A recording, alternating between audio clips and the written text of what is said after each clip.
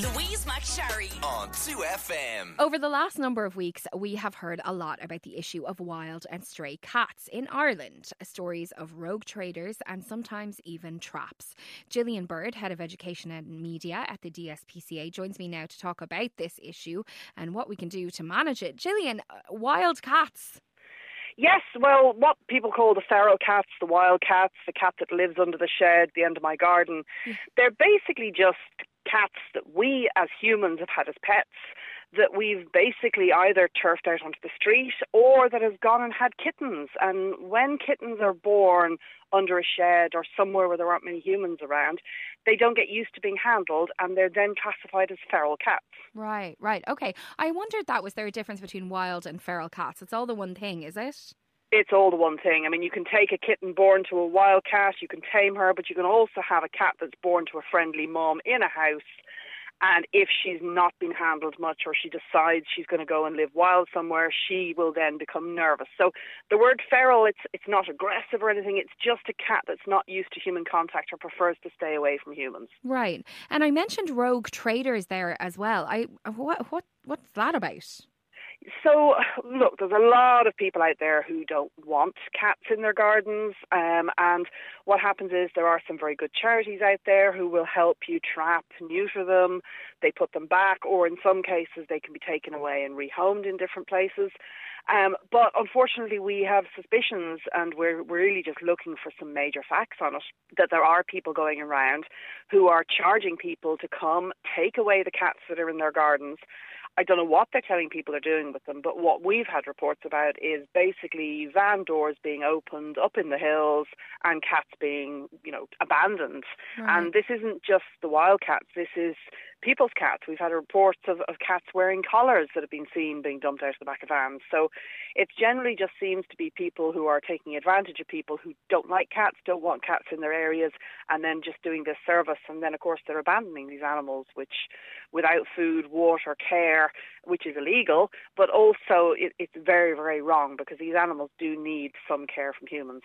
Yeah, that's awful to hear. Some people just really have a thing about cats, don't they? They do, and it's terrible. I mean, we always would say that, I don't like cats. Well, you've never really spent time with them because you can't say, I hate cats. That's a bit like, I know some people say they hate humans, but every single cat has a different personality. You'll never really come across two cats the same. So you can't generalize and say, I hate cats. It's one of these things. I think you just haven't met a cat that has liked you or you've liked. I think it's one of these situations. Yeah, I do find that because I have two cats, so people talk to me about cats all the time, and I do find that people who say they don't like them are people who actually have had no experience of them or who have had one bad experience with one cat who they didn't get on with. But absolutely, you're so right. I have two cats that I got from the DSPCA who are sisters, and when we got them, they had actually been feral cats, and when they were, and I'll ask you about this program now in a second, but they were caught as part of the DSPCA catch and release scheme, and whoever caught them thought they were just too beautiful to send back out into the wild, and so she did some work with them to socialise them. But when we got them, they were still very timid, and they couldn't be separated, which is why we got the two of them. But now, I guess we've had them for 5 or 6 years now. They are very confident and they have great lives, but they're so different, the two of them, despite having the exact same background. Personality wise, they're entirely different. But I think a lot of people don't realise that cats can be like that. No, that's exactly it. I mean, I would always say that I find that the male cats are often friendlier than the females. In my experience, any male cat I've ever taken on, they're literally in your face and they're like little kittens, affectionate kittens all their lives, whereas the female cats will be affectionate for a while and then they kind of go off and do their own thing, and they'll sit there and decide if they want to come and sit on you in the evening. And I think that's the problem. People don't really give cats, I think they treat them like they should be dogs and they should come when they're cold and they should want to be petted, and they don't. You know yourself, you have to pay close attention to whether the cat wants to be petted or not, and not go after them and force your attention on them. So they're a great animal.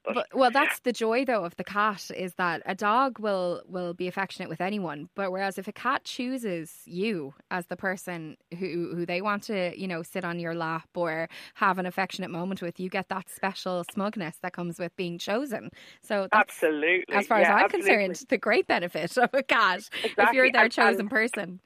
That's exactly it. And the problem you find with people who come to visit your house is if they don't like cats, or they're not particularly fond of cats, or they're nervous of cats, any of that sort of thing that's expressed to the cat will just make the cat want to come and sit on them, and that can affect people as well. So cats will pick you out and go, why don't you want to spend time with me? What what are you hiding? I'm going to come and sit on you now. And so true. so yeah, absolutely.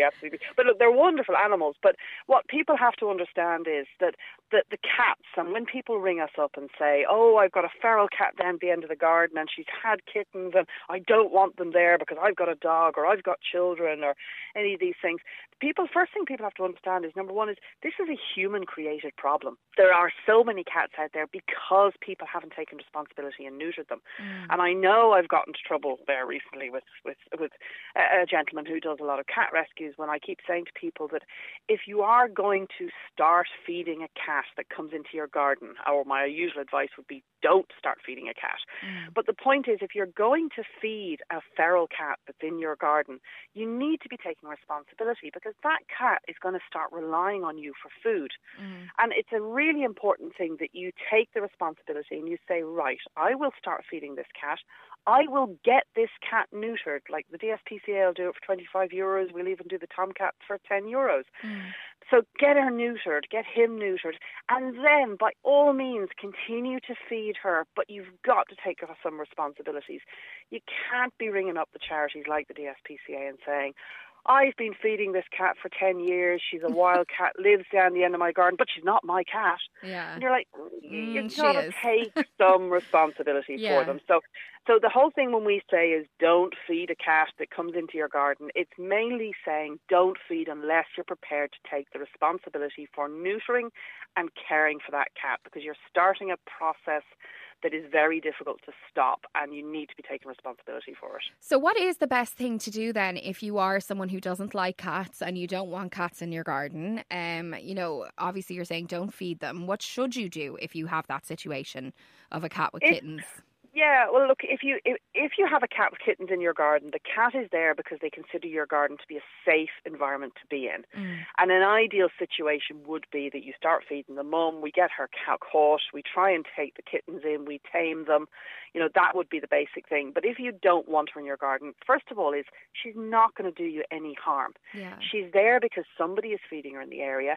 If she's not getting much food, then she's surviving on rats and mice, which you might not even be aware you have in your garden. Oh, gosh. So that's one of the other things. But look, the best thing to do is ring the DSPCA. We will give you advice. You should not go out and get somebody to come and trap them and think they're just going to release them off into the wild, because they need humans, they need food sources to survive.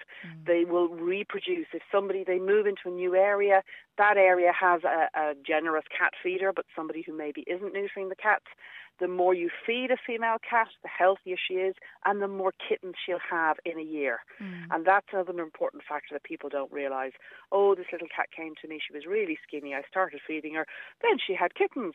I thought I'd get her neutered, but by the time the kittens, she was old enough to stop feeding the kittens, she was pregnant again, and now she's had more kittens. And, by the end of the season, these kittens are all having kittens. So it becomes one of these situations where it's really something you've got to stop and think. But if you have cats and you're not particularly fond of them, the best thing to do is do not feed.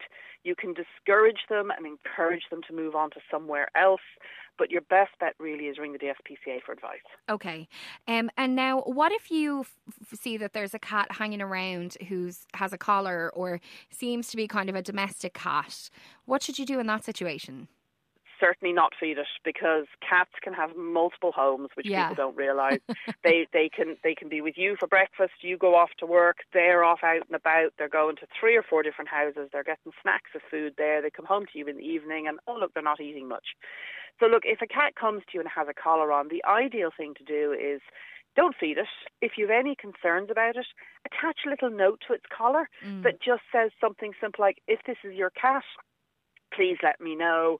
I want to help. Do you want me to feed it? Do you not want me to feed it? Just to let you know it's coming to my place. And that's a good way of actually getting to know your neighbours, but also letting your neighbours know the cat is there. Yeah. The last thing you necessarily want is somebody feeding your cat when it comes to their house. Yeah. Because they could be on a special diet, and they could be on special medication. You don't necessarily know what is going on with a cat. So we would usually say is, look, if a cat comes with a collar, stick a little note on the collar, send it off to its owner. If you hear nothing from it and the cat keeps coming back and it looks like it's anyway sick or injured, same situation, ring the DSPCA, we can advise. Okay, super. So if you have any concerns about that, or indeed those illegal cat collection services that Gillian mentioned, you can contact the DSPCA at info@dspca.ie, and obviously head to dspca.ie for information on all the neutering programs or volunteer work or any of the other wonderful work that they do. Thank you so much, Gillian Bird. Thank you so much. Louise McSharry on 2FM.